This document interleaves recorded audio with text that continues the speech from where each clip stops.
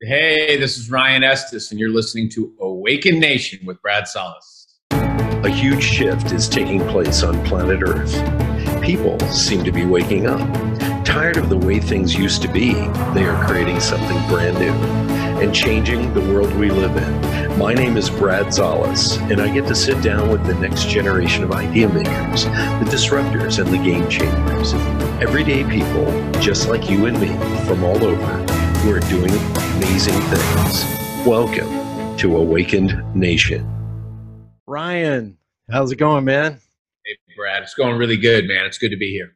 You're kind of looking like Keanu Reeves today. What's going on with the? Yeah, man, that's the pandemic look, right? So, the hair's going long, and I figured the beard would go with it. So. You damn hippie, as my father would say. at least for the time being, probably for the rest of this year, that's for sure. Oh my God, yeah. Now you're in downtown Minneapolis, one of my favorite places, by the way. How you surviving down there? You know what? Good. I honestly, all things considered, I'm pretty fortunate. I'm COVID free. I just actually got the test, and it's a Minnesota summer is a great place to, it's a great place to kind of hole up and be. We spend a lot of time on the water, get outside. We've got a great parks and recreation system. Yeah. So even downtown, I live kind of right on the edge of the city, a block off the Mississippi River. Oh wow. There's a lot of opportunity for recreation, time on the water, and it's been strange for me. This is probably the longest stretch of time I've been stationary without traveling in 20 years. So it's really a new experience. For those of you who are listening who don't know, if you're a keynote speaker, you're on a plane a lot. Let's just put it that way. Last year I probably lived about a third of my life in hotel. So just what a dramatic. I did 80 events last year, well over 150 days of travel with some project work in there too, and this is just so different. It is. I don't know about you, but when I have to fly a lot for gigs, I force myself to act like a giant child because otherwise you'll be like, another flight, And so I'm playing with the window shades, and I'm like, hey, because if you don't, keep your mindset a certain way, you're just going to go stir crazy because this is the 80th flight this year. Yeah, it's very much mindset. I mean, I just would kind of get into a real routine of, listening to podcasts, writing on planes on my laptop, doing some work. Yeah. I think, staying healthy is a big challenge just from physically, trying to get good rest and exercise and eat right. Just those kind of, when you're different time zones, sleeping in different beds, three nights, 3 cities, 3 nights in a row, 3 different hotel rooms, that kind of wear you out a little bit. So the recovery protocols, as I've gotten a little older, are pretty imperative too. This is probably the best I've felt in a while. Just wow. I'm in a routine now. Yeah. A very disciplined one, and my body has responded well. So it's been a nice recovery period for me in some way. Wow. Well, this is going to be a great episode, my friends. Because Ryan, I've watched your career for years. I've watched you go through this transition of getting into breath work and yoga and all this other stuff. And Jane Atkinson, our mutual friend, can't talk enough about you. So let me introduce you to our audience. Ryan Estes has more than 20 years of experience as a top-performing sales professional and leader. As the former chief strategy officer for the McCann World Group Advertising Agency, NAS, he brings a fresh perspective to business events. As a keynote speaker, Ryan is known for his innovative ideas on leading change, improving sales effectiveness, and preparing for the future of work. He was recently recognized as one of the best keynote speakers ever heard by Meetings and Conventions magazine alongside Tony Robbins, Bill Gates, Colin Powell, and Mike Ditka. And by the way, I can attest, you're amazing on stage. It's just, you know what it is? It's conversation, and it's highly interactive. And not too many keynote speakers are comfortable with jumping off the stage and really getting in there with the audience, which is one of my favorite things to do. But let me continue. Ryan delivers keynote speeches, courses, and online learning with an emphasis on actionable content designed to elevate business performance. His curriculum emphasizes emerging trends influencing leadership effectiveness, sales performance, and customer experience. Ryan helps participants prepare to thrive in today's ultra-competitive, hyper-connected business environment. And we're going to talk a little bit more about the rest in your bio, but welcome to the show, Ryan. Great to be here, Brad. I've been looking forward to this conversation. So thanks for having me. You bet, man. So let's go back in time a little bit. And really the premise of the show, we like to go where you fell down, where you gave it a shot, and then your resilience kicked in. But you were a strategist, and you want to explain to people what that is? Yeah. So, my corporate career, I worked in advertising and communications, came up on the account side of the business. Started in entry-level sales and then kind of grew into a strategy role. So, we were guiding clients on their communication strategy, and I had a team that I was responsible for. And a part of that responsibility included major account acquisition. So I was always doing new development for the agency. But yeah, it was a combination of kind of overseeing our go-to-market strategy, our competitive positioning, our value proposition, and then interfacing with key accounts and working on major business development pitches. So that was the kind of combined role, in addition to sitting on our executive team and kind of guiding the overarching strategy of the business. Wow. Well, I was more on the design and the layout side. And I remember I was in Pittsburgh. I graduated from the Art Institute of Pittsburgh, and I got an interview with Ketchum McLeod and Grove. And, you go into this high rise, and I'm a kid from a small town, so I'm like, oh man, And then I got a chance to go to New York and do some interviews as well. And so I was, I went to places like Lintus, and, I went into McCann as well. I met some legends, but I didn't want to be in that bullpen, man. I just, you got to. I don't blame you. I started my career in advertising with a small privately owned agency, family-owned business, and we were acquired by Interpublic and rolled into McCann. And so that, and it was a great experience for me. I mean, I got some phenomenal training.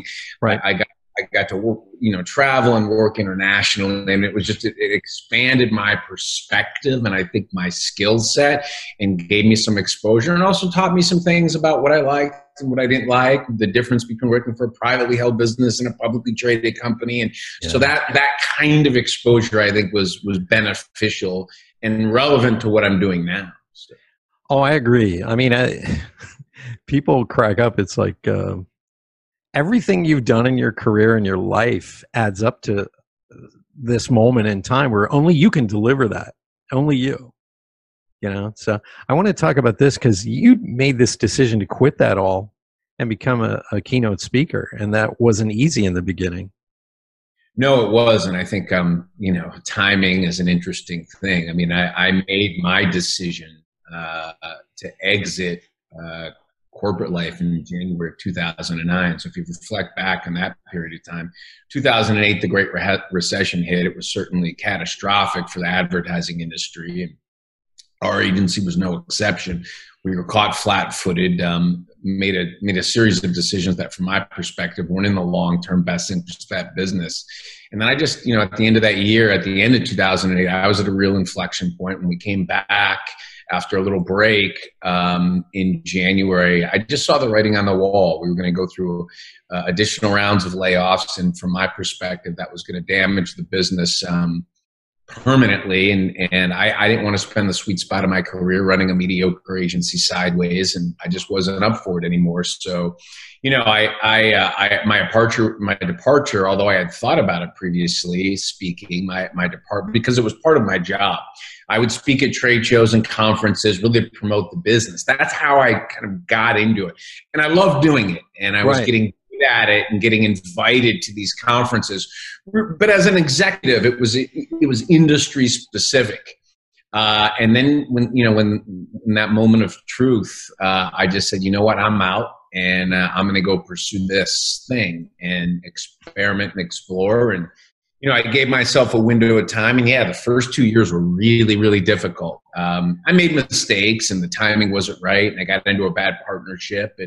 But I was able to stay the course, navigate all of those twists and turns, and here I am today, a decade later, navigating the next crisis.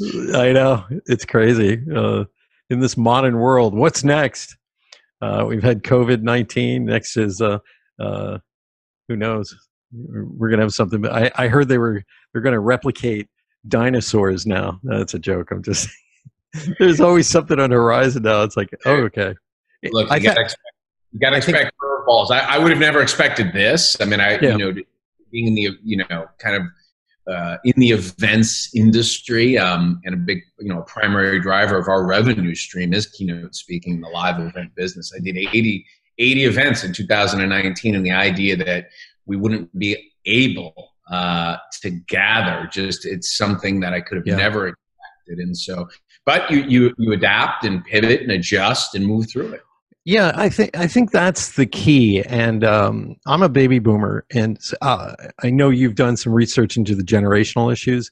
Boomers have our brains were trained actually to hoard knowledge and just sit here with it and go, okay, I got the goods now. And now you're being forced to say, let that go. Every couple of weeks, every couple of months, there's a new way of doing it.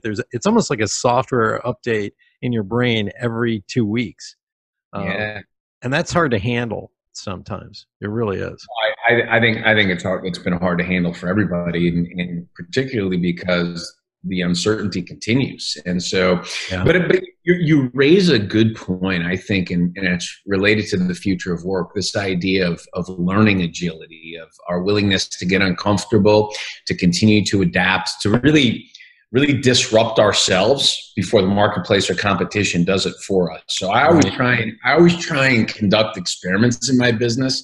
And the goal of the experiment isn't necessarily a big outcome, but it's to stay in that learning lane and to continue to iterate the business forward. And so I just think that innate curiosity, that willingness to experiment, to take intelligent risks, it's critical, particularly for any small business owner. Right.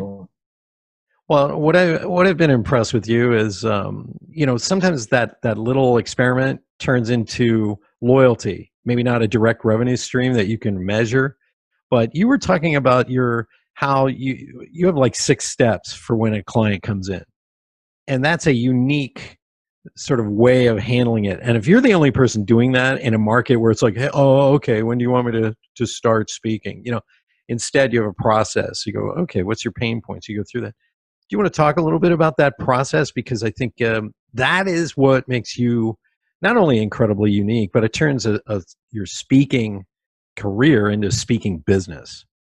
Well, so thank you. And process, discipline, I'll just give credit. We talked a little bit about my background.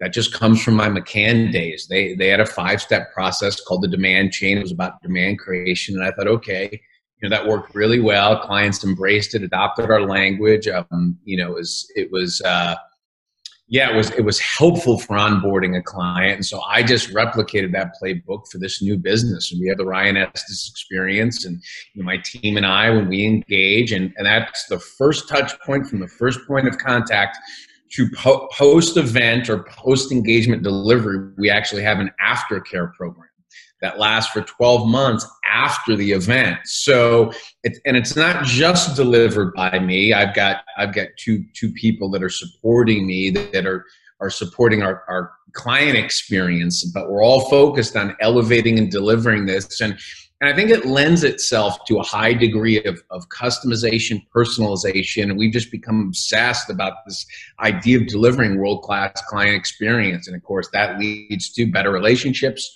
referrals, repeat business, all of the things that have helped us drive growth. So we've grown this business 10 consecutive years, and I think that process, discipline, and commitment to client experience is a big reason why. Now, we're not going to grow top line in 2020.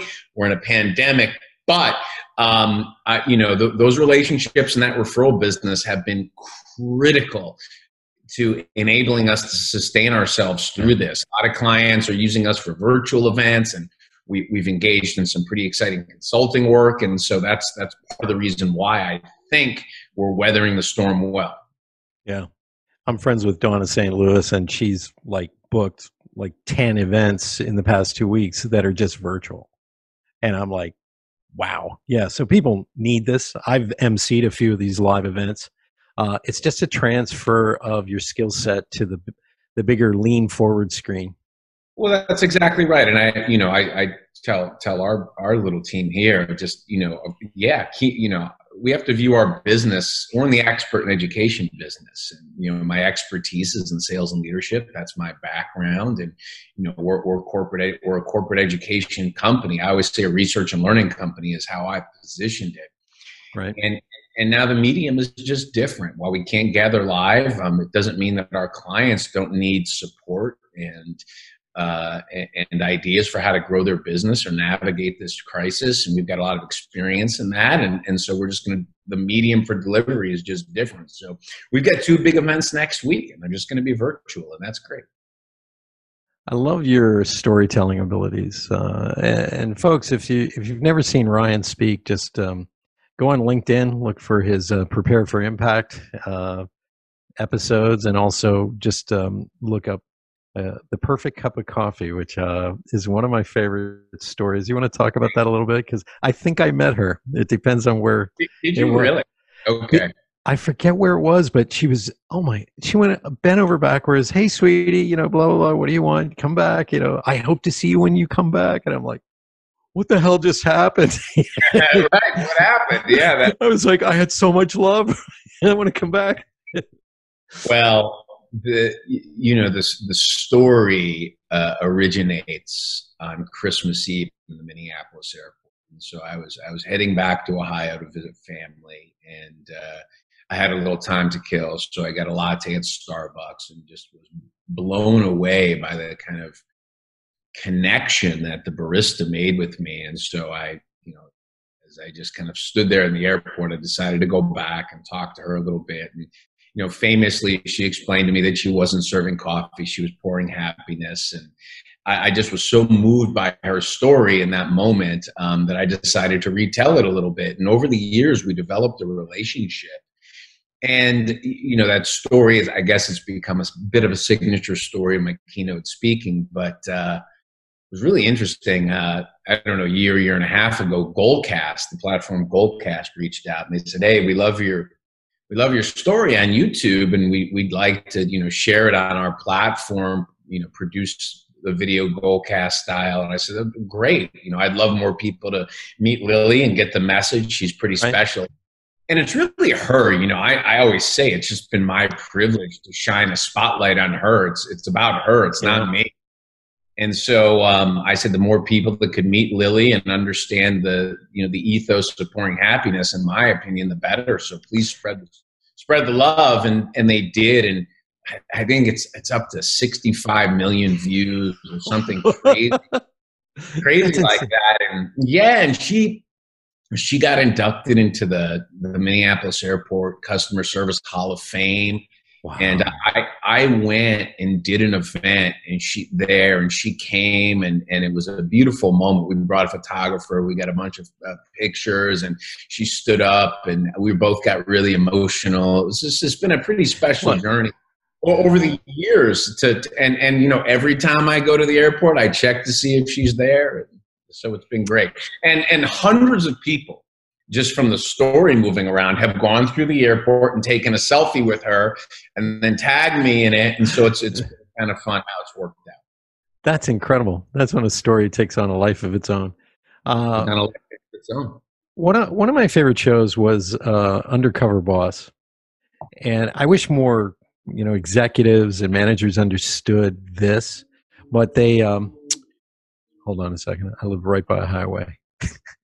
I'll edit that out. I wish more executives and managers and bosses kind of knew this. And this episode of Undercover Boss was 7-Eleven. And the CEO couldn't figure out why this one Long Island 7-Eleven in the middle of nowhere was doing like $4 million in coffee sales. Don't quote me, folks, but he showed up undercover, and it was this one woman who knew everybody's order, and she hustled, and she goes, "Hey, good morning, Brad. How you doing? I got your coffee ready." She knew everybody's order, like it was already up here. And she was constantly, as you know, when you're at 7-Eleven, the urn's empty quickly, and she just was on every urn, cleaning the counters, saying hello to everybody, just working her magic. And he was so touched by this. Not only evidently her daughter was sick, had leukemia or something, and he just gave bonuses and donated money to help her. And it's that simple, man. It really is that simple. And I know these people are only making maybe a little bit above minimum wage. Yeah, that's right. I mean, there's just a brilliant lesson around that. I mean, I think part of the Lily story, it's, she makes a conscious choice about how she's going to decide to show up no matter what. It's like, when I'm talking about it, I always tell people, you can imagine most people would rather be anywhere else on Christmas Eve than in an airport serving coffee, but not her. And it's this conscious choice to decide how you show up and really look at each moment, each one of these interactions, because you think most of the people that Lily meets, she's never going to see again. Right. And, she just, the presence she has in each moment with each customer, she makes you feel special, and it has an impact. And look, people are creatures of habit. And talk about a 7-Eleven, and I know I'm this way here in my neighborhood. I have my spots, and part of that is based on the connection and the relationships and the people. And so I always tell, from a leadership perspective, put people first, man. Performance and profitability follow. That's my first chapter in my book, Liquid Leadership. You got to put people first. I mean, it's not the guy at the top; it's the person on the front line. If you give them power and autonomy to do as they can and train them right, I think it's incredible what the outcome is. And I want to say this about you. This is an idea that just popped up while we're talking. You watch the movie "It's a Wonderful Life," and you sit there and you don't know the impact you personally also have in this world. It's sort of it's a two-way street on many levels. And I'm sure people have told you, thank goodness Ryan is here, or thank goodness, you are here to help us through this. And so I feel like, as okay, we're gonna get metaphysical here a little bit. But as soul, as a loving being and doing what you do, you're touching lives as well. Thank you. Yeah. Well, that's my why. And, both my parents were school teachers. I probably have a little bit of that gene in me. My classroom is a little different. But yeah, what you're talking about is something that I actually referred to as exponential impact. And so, my Sunday newsletter is called Prepare for Impact. Impact is a big focus. It's the reason we do this. And I keep a folder of an impact folder in my Outlook of just stories, people that have reached out after an event or after some time has gone on, and taken our time together and done something with it. And I always reinforce to my team, that's why we're doing this. And it isn't necessarily one-to-one, but it's the woman who was in my audience, who was in dental school, and she was on the verge of quitting, but decided that day not to quit. And then it's the picture on graduation day with her parents, and the note with the picture that says, thank you for inspiring me. I was in a dark place. I was ready to give up, and I didn't. And I just wanted to show you the outcome of this. And it's those, and then, and then she's going to go on and do something extraordinary with her life and have this ripple effect in the world. And so it is that idea of exponential impact that I think is the precious gift and the role that we get to play in the world. And the more that we can have, from my perspective, better servants we've been. You said it. Boom. That's like we should do something dramatic after that, because it's like that's the essence of leadership to me. It's like I would say leadership isn't a job. It's a responsibility. And it's not about us. It's about helping other people achieve the best they're capable of being. So it is about impact. Yeah. It's supporting on many levels the soft skills, the touchy-feely stuff, so the person can, get out there and really go to the next level. Because you can always tell a company where the leadership is supporting each individual. Well, you can feel it. Sure, the soft skills are actually becoming the hard skills, but they're becoming the skills that differentiate one team from another. When we all have access to the same technology, and information is everywhere, and ideas are ubiquitous, and things are moving at the speed of light.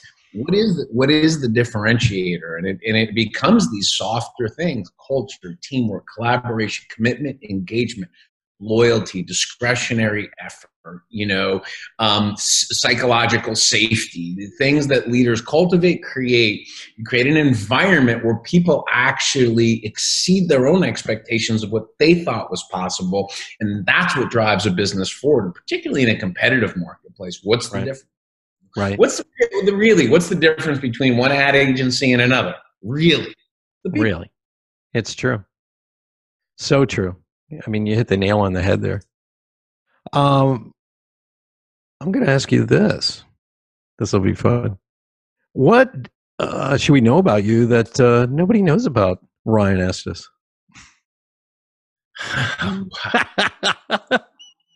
Yeah, this is a thinking man show.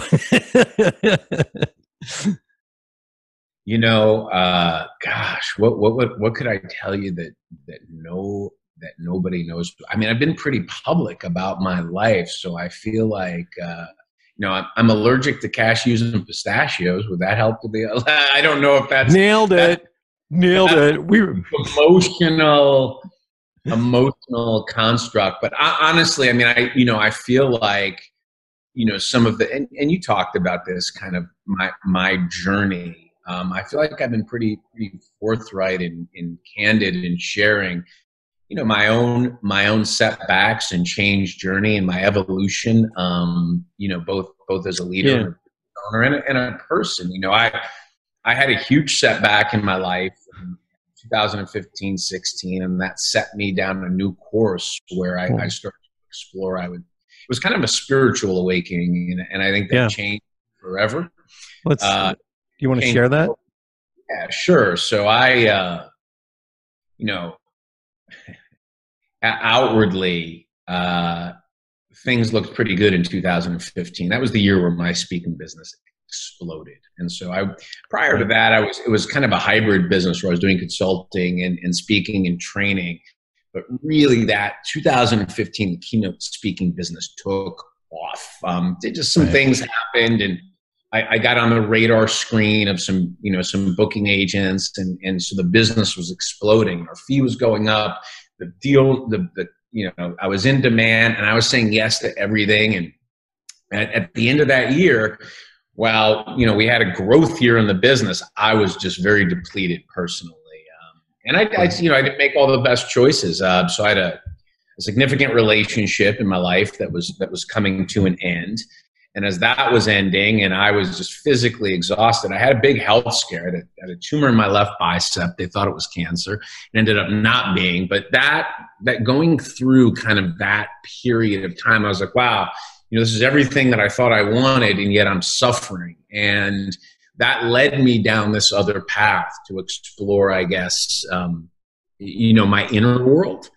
And I think prior to that, I was constructed very much from the outside in. I was kind of looking for that achievement and validation and growth, like so many small business owners and entrepreneurs are. That was my kind of measuring stick. Right.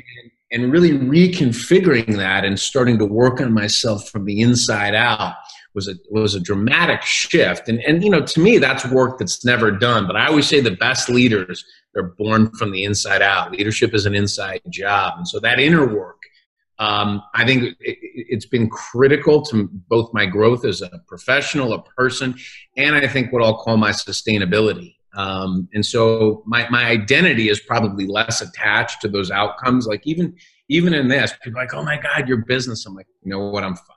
This is going to be great. We're going to write a book, and we're going to do virtual events. We're going to learn a bunch about technology and explore some other kinds of work with our clients. And we're going to come out of this on the other side better than we were before.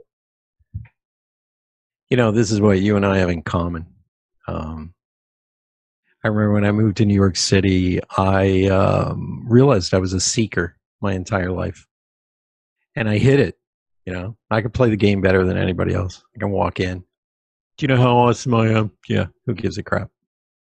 And then you go through a couple of outer things that jar you. You know, like me, I got a divorce and moved out here. So I've looked at my life along the way, and it is always doing this work. It never ends.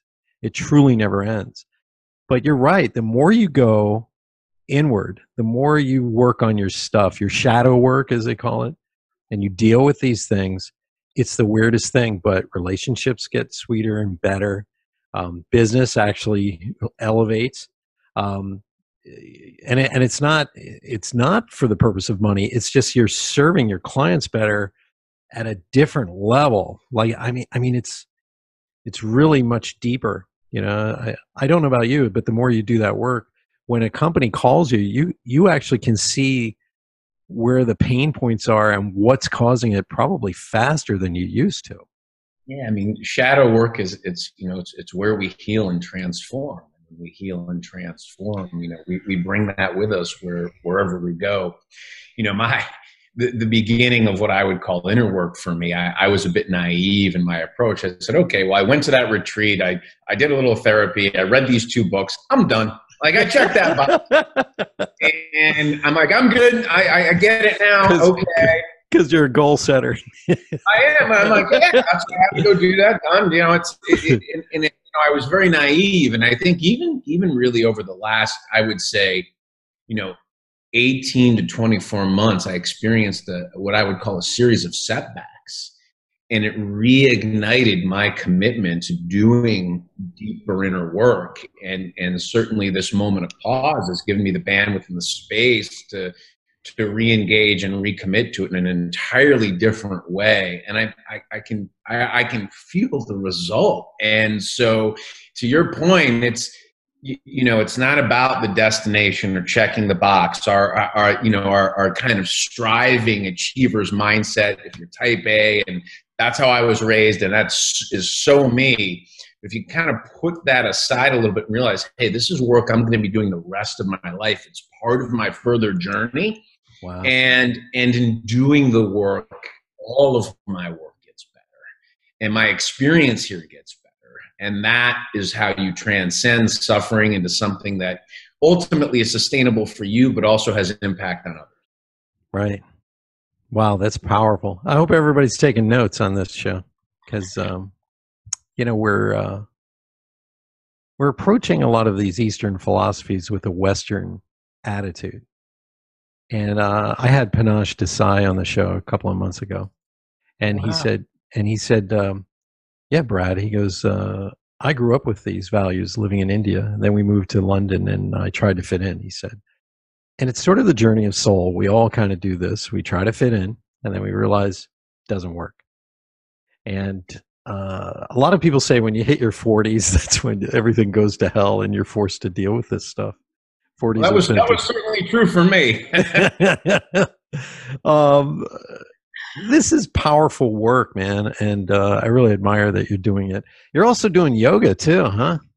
I do. So I haven't done as because my studio closed. So I haven't done as much practice during the pandemic. But to offset or augment that, I hired a personal trainer. So I've just been real committed to longevity and maintaining kind of my physical health and wellness, because I think that's I bring that level of energy to the work that I do, and it's become even a bigger priority through this. Look, a lot forced change, a lot of stress, a lot of uncertainty, and maintaining health and wellness has been a critical component for navigating that. So I've actually upped the ante on that. And I was, it's funny, just before this call, I was looking at classes. My yoga studio opened again. So you have to wear a mask to actually practice, but I am going to go back and do that. And I'm looking forward to it. That's wild. Yeah, yoga is an amazing discipline. I did the martial arts for a little while, and then I said to myself, why am I doing this to get hit in the head? I need to calm the hell down and just sort of do some hot yoga or something. But it's actually, yoga is meditative practices put into the physical form. Exactly right. And so it as you become more limber and you become, more pliable and flexible, so does your mind. It's mind, body still, and just kind of the discipline, just be present and be where you are and be focused on doing what you're supposed to be doing. It creates that bit of discipline. Plus it's good for the body. I mean, I think as you get older, obviously flexibility and sitting all day like this and looking into these screens and typing isn't great. You all know that. So you have to move your body. And yoga has been, I've had some lower back issues, and if I'm practicing consistently, that's a non-issue. So it's worth it. That's incredible. Yeah. I found as I got older, I was never somebody who was an athlete as a kid. And so to shift your mindset into being completely different than your just innate nature, I think is, I guess it's just, you get to a certain point where you just stop accepting a certain standard of life and living. Like for me, I remember I used to be late all the time. And then just one day I got up and never hit the snooze button ever again. Always showed up 10 minutes before a meeting. It was just a shift. It was a weird thing that happened. And that's how change happens. I think that's an important point for anybody that's listening. It happens, there can be a lot of things, precursors that lead up, but there is a moment where people said, I'm not going to tolerate that anymore. It's a line in the sand. You make a decision and a commitment to yourself that that's it. Like, I'm not going to hit snooze again. Not another second, not another day. And you'll get what you tolerate. And it starts with you, right? That's what you can control. Like, you can't control a lot of the things that go on outside in the world. Right. You can control yourself. And that's why I think, inner work and cultivating some of that discipline, it just gives us a better opportunity, back to the coffee story, of showing up as the best version of ourselves, no matter the circumstances. And, that's a gift if you can get yourself there. I think it's a matter of being aware of, what are you running to this invisible, goal that you've set? Is it a goal that you truly want? And it's all under the surface. Sometimes it's subconscious, sometimes it is conscious, but at the end of the day, you get off that treadmill. Like my treadmill was, I got to make my dad proud of me. I got to get his attention because my dad was Hungarian, first generation born here. He wasn't into touchy-feely soft skills. Didn't say he was proud of me. He did it once. And so my whole existence has been on this treadmill. And I finally stepped off. And I said, oh my goodness, the energy I was wasting. And I think you hit the nail on the head. You get to this point where you say, here's the line in the sand, and I'm letting go of that old me. Yeah. No surprise. The fatherhood validation is something that you and I share. So I had a very, very difficult relationship with my father. The bar, was always too high, and it felt like I was never enough during his love and validation and acceptance. And that innately moves you into a striving achiever's mindset. It's like, okay, I'm not enough, or I'm not worthy of love, and so therefore I'm going to go out and achieve and strive and try to accomplish a bunch of things, to elevate my worth, my value in the world. And while that drive, I think, maybe even in your 20s or 30s, it can move you to a certain place of achievement. Yeah. At some point, you're going to run into an inner conflict, and if that's your motivation, if they, external achievement is my source of self-worth, is a very, very, you're setting yourself up for some pain. And I got there. I'm sure you have too, and things go in your life sideways if that's what you're moving toward. And so I had to examine that, and that to me is the shadow work or the inner work. I wasn't even conscious of this. And I'll tell you, if your listener, if this resonates with anyone, the beginning of my transformation was an 8-day personal growth retreat called the Hoffman Process, which is about resolving some of those unhealed or unexamined childhood patterns that maybe are no longer serving us well. And that new awareness and new conditioning, and it was the beginning of my step in this other direction. That's powerful.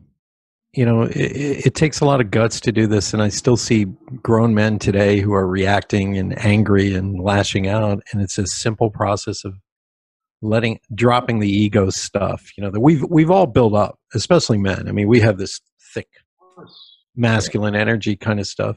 You drop that and you go inside and you go, oh yeah, that's crazy that I've been doing that for, half a century, it's like, and let it go.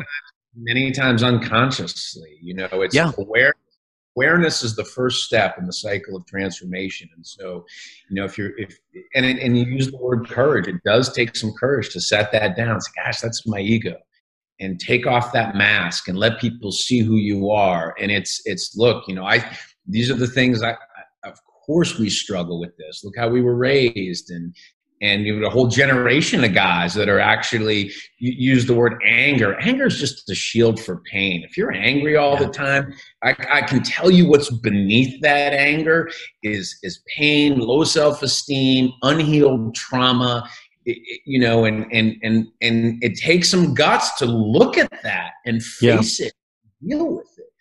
But that's the further journey. And on the other side of that work is a better way of living. We get some gifts along the way that are just amazing. I had Shea Hillenbrand on, and he talked about the father stuff too. He played for the Boston Red Sox and the Diamondbacks and all these big teams. Walked away from it right in the middle of it all and realized he was angry and lashing out and all this, and it was all father stuff. All because of one conversation that he had with his dad when he was like 11 or 12. And the pain that he shared, I think we're in a day and age where men are capable of showing that side of themselves. We can be warriors, and we can also be sharing of ourselves. It makes us better fathers. It makes us better partners, lovers, you name it. I think that just going through that process of healing that, and it's never 100% healed. I still catch myself doing stupid stuff, but at least I know the mechanical part of that, why I'm doing it, and I can correct it. I go, okay, yeah, I'm sorry, I was being a jerk there. Yeah, and so do I. Those patterns are deeply entrenched, so it's easy to get triggered. It's easy to fall back into that way of being. But hopefully now, you have awareness and language and some tools in the toolbox. To deal with it, or recognize if or when it's happening, or if you get stuck in a rut or you get off course, you can pull yourself back. And to me, this is the way of the warrior. This is the work that's worth doing, because when you talk about exponential impact, in order to kind of you have to transcend yourself first, in order to be your most authentic self and be able to impact others, the right way. So to me, leadership is an inside out game, man. Yeah. I mean, you said it, man. It really is. I mean, it's facing the dark side, the shadow side, all that. I just did a Star Wars reference. I didn't think that was possible. I just finished a great book that called Falling Upward by Father Richard Rohr. Wow.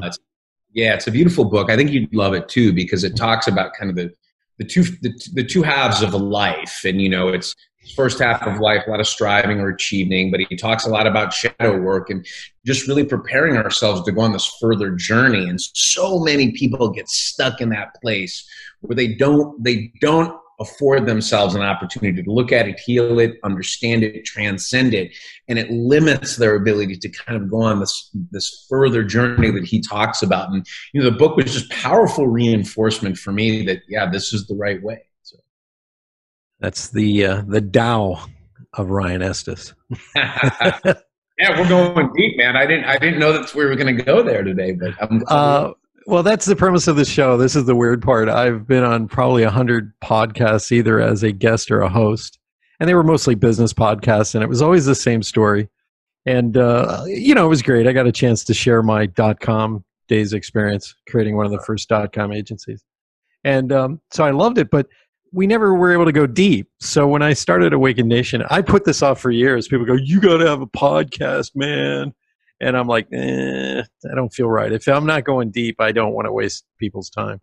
And so Awaken Nation actually was birthed through a process that my business partner, Elizabeth Ann Hamilton, and I did. We sat down, we were whiteboarding the future, the next 5 years. Like we knew what 5 years was going to look like.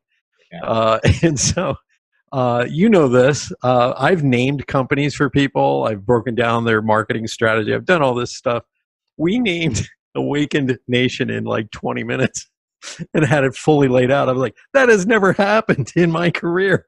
It's usually a month to name something and do a market analysis and all this. And finally, we were just like, that resonates.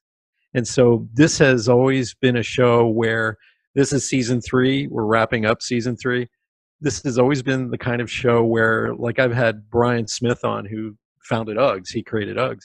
And he talked about actually getting kicked out of his own company that he had made, famous, and then having to earn his way back in. And we had Chris Salem on, and he asked actually to be on the show. I said, well, if you're going to be on this show, you have to talk about your alcoholism. And he says, oh yeah, we're going to talk about my alcoholism, my sex addiction, my, all of my addictions. And he's another one. His father drove him. And so this was the kind of show where I wanted to have a great conversation with people like you, people who are out there at the forefront, changing lives, regular people, extraordinary conversations is really what it's about. So I'm so honored that you're on today's show, and I know our guests are getting some great value from this conversation. Well, congratulations and thank you for what you're doing. Because I think conversations like this, it does help the collective wake up. Yeah. And that's really, really valuable work. It's a privilege to be here. Thank you, brother. I appreciate it. Yeah, we've had some very interesting conversations. We've had leaders in the Black conservative movement who aren't getting a platform to talk about things as much these days. We've had people from the LGBTQ community explaining, what this is all about, things like that. So I feel blessed and honored to be able to get those stories up and out and elevate it into a fun platform where they don't feel attacked and they can just share. No, it's phenomenal. Thanks. So I'm going to do a lightning round. We're going to ask you some questions, or I'm going to ask you some questions, and we'll that way our listeners get to know you. First question: what pisses you off? Pandemics. Because you seem zen-like calm. I'm just like, so what pisses Ryan Estes off? I'll tell you, I get frustrated with all of the kind of politicizing of things and all of the division. Yeah. It's very disheartening for me to see that, it seems like everybody has an agenda and, taking sides. Look, we all need to come together and work for what's in the best interest of all of us. And so I've been deeply frustrated. And I'll tell you, you don't have to look very far. You can just flip on the news to see just so many examples of egocentric, self-absorbed leadership. And so, yeah. and we're talking about exponential impact. That has exponential detrimental effects. Yeah, that's the kind of stuff I have a pretty hard time. Yeah, you and me. It's been an exercise in patience and things like that. I'm not somebody who usually gets depressed, but the first 2 weeks of this, I was forced to face me, and that was a little depressing. That was a little rough. But I got into a routine, like you were talking about. You have to get into a routine, and so I started eating better. I actually came out here to heal. I'm in Vegas in the desert. I don't go to strip clubs and I don't go to casinos. I Good like for a you. good I like a good buffet, and I like a hike in the mountain, and it's just exciting. My girlfriend loves to go hiking and up in the mountains, so I really enjoy that. And it's really about getting healthy, both mentally, emotionally, physically, and spiritually. We're just on the same wavelength. I hit a wave of depression at the onset of this too. It was so overwhelming for me. Just Yeah. my last event was March 11th. My birthday was March 13th, and when I woke, which was a Friday, when I woke up that Monday, the next 6 weeks were spent deconstructing a year that we would work so hard to put together, cancellations, reschedules. I just and so I was just like, man, everything's falling apart. Yeah. And and then my schedule, my routine, totally disrupted. How am I going to be here at home and not go anywhere and not be in the action? Right. But the reset of that and saying, okay, I have choices to make here. So it took a minute though. It took a month for me to be like, all right, you need to get on a healthy track here. And what does that mean? And what does it look like? And I had to journal about it and write it down. And I had to enlist support. But man, I'm grateful I did those things. Like it Yeah. sounds like you are too, because I think I've moved through this and I'm going to be better on the other side of it than I was. Yeah. People are saying they gained weight. I lost weight. I started to. My last gig was with the United Negro College Fund Gala event. I'm the creative director every year. And so I flew back. It was like March 8th. That was it. And then everything shut down. I was supposed to do a live event here in Las Vegas, and my business partner and I, we postponed it. And I realized I just started sitting in an infrared sauna 3 times a day. I have it in the house. Started taking cold showers, cold baths. Started doing, the cold therapy because I was doing some research on that. Started standing on my head more. I do the 5 rites from the ancient book of the Fountain of Youth, the ancient secrets of the Fountain of Youth, and then work out. But here's my biggest thing that has helped is I get up, and after I'm done with all that beginning of the day stuff, I go out and walk in the desert, go grab a cup of coffee somewhere, and then come back and write in a journal or meditate or do some grounding. I ground. I put my bare feet on the ground, my hands, because I work on a computer a lot. I got to reground my body. And so those disciplines have really helped me from going stir crazy, as they say, and go deeper inside.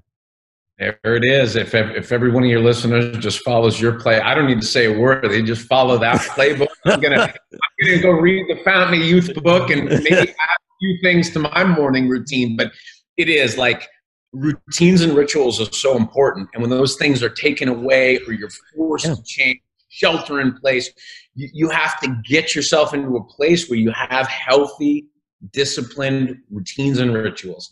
And it's been my savior through this too. Yeah. I mean, I got to the point where I didn't know what day it was. Like I forgot it was Friday. And I'm like, damn it, what's going on? So we have to have some sort of discipline because that's how our mind works. So yeah. I always say, put it on the calendar. What gets scheduled gets done. And for me, accountability is a big deal. So I work with a trainer. I'm in way better shape now than I was pre-pandemic. Thank you, Carl.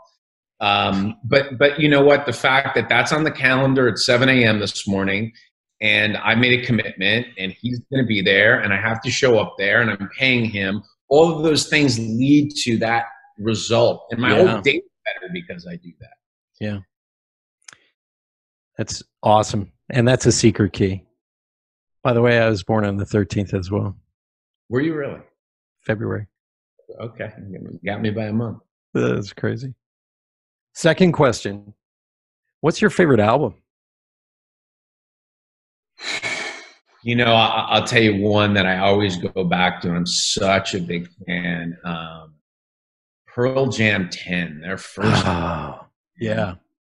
I'm a huge fan. I'm a huge fan of him. I'm a huge fan of the band, the writing, the fact that they've stayed together all these years. But that music and that movement, it really just, probably the young, angry 22-year-old version of me, and it just resonated deeply, and it spoke to me in such a profound way, and I've been a huge fan of that band forever and ever. And so, if I was picking one, that would be at or near the top of my list. Well, it's very interesting because I accidentally became a generational expert. I wanted to go into leadership, man. And then people were calling me up for generational stuff. And the first thing I point out, I point out why each generation acts the way they do. So then we can move on. So now the data makes sense. You know what I mean? And one of the things I noticed was Gen X was raised on John Hughes films and the grunge movement. And they were the first latchkey kids. And they're coming home and they're just like a little angst, a little anger. And like you said in one of your speeches, it says, Gen X, we're the most frustrated out of the generations because we showed up on time, we wore the suit, we listened to everything boomers told us to do. And then the thing I always say is like, boomers are now tripping over the dead bodies of Gen X so that they can shake hands with millennials because they're afraid that they're going to leave as a group. And well, so you nailed me, latchkey kid, a lot of angst, and he. I think you could say whatever, Kurt Cobain, or there were a whole group of people that did, but he had the fatherhood issues he wrote about, and so it was just, man, he was a voice, and I've always been live. They just put on a show, man. They are knock you out. I'm a big fan. As a baby boomer, I was always very concerned that what's the next wave of music. So I was in New York City in the 80s when Madonna was running around doing her thing. So there is nothing like that. Like I ran into Debbie Harry in a club one night. This is the kind of crazy stuff that would happen. So when the next generation came along, I said, well, what's their music going to be like? And when Pearl Jam came along, I went, that's it. I said, they're okay. They're going to be fine. Because when you hear Eddie Vedder's, she lies and tells that gritty, it's such a great combination that goes in there. And then I was concerned for my nephew being a millennial. What band is he going to like? So I taught him Rush, because I'm a big Rush fan. And my first live concert, Rush. Yeah, me too, 1981. But I got the 2112 album and I just went, whoa. So my nephew wanted to be a drummer, but he was learning on Rock Band. So I said, you got to play all the Neil Peart stuff. Yeah, you're the real drummer, right? Yeah. So I actually talked about that in my TED Talk. I talked about how he learned on a video game and I learned in drumline, in rain, sleet, and snow. But when you see that each generation has their own angst, and millennials got Linkin Park as their band, I was like, yes, that was incredible. Tour de force that brought together, actually, this is the funny part, everything, all genres have been brought to bear in Linkin Park, whether it's rap, grunge, thrash, metal, it's all in there. So I can only listen to 3 songs before I'm really angry, but I really love them. They're really good. Yeah. So my last question for you, Ryan, what is your favorite memory? Take your time. Yeah. What a great.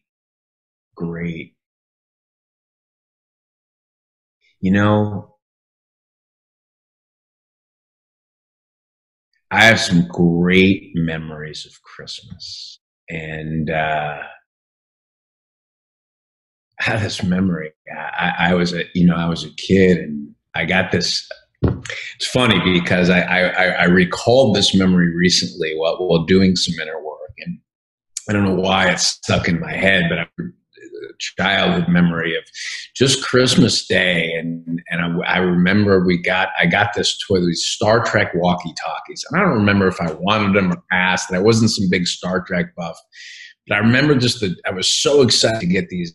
And I loved that day. The celebration, the pageantry, and just kind of the shared experiences. And everybody seemed happy, which wasn't always the case in my house. But there was a day where, and so I just remember with those walkie-talkies, my brother like being upstairs and me being downstairs, and we could talk to each other. And I was just blown away that, we were having this conversation. And I was fascinated by that and the imagination. And it's interesting, my mom still lives in the house we grew up in, and the one time a year that my entire family is together is that day. And so it's something that I look forward to. I have fond memories of, and the rituals have changed, experiences have changed. Now there's nieces and nephews and all those kinds of things. But that day is a special day and fond memories.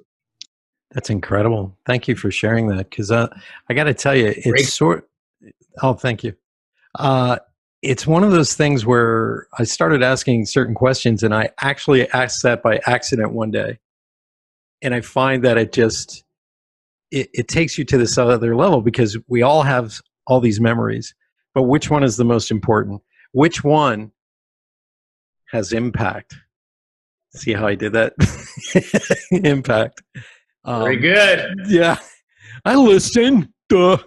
But it's we all have that one memory we obsess over.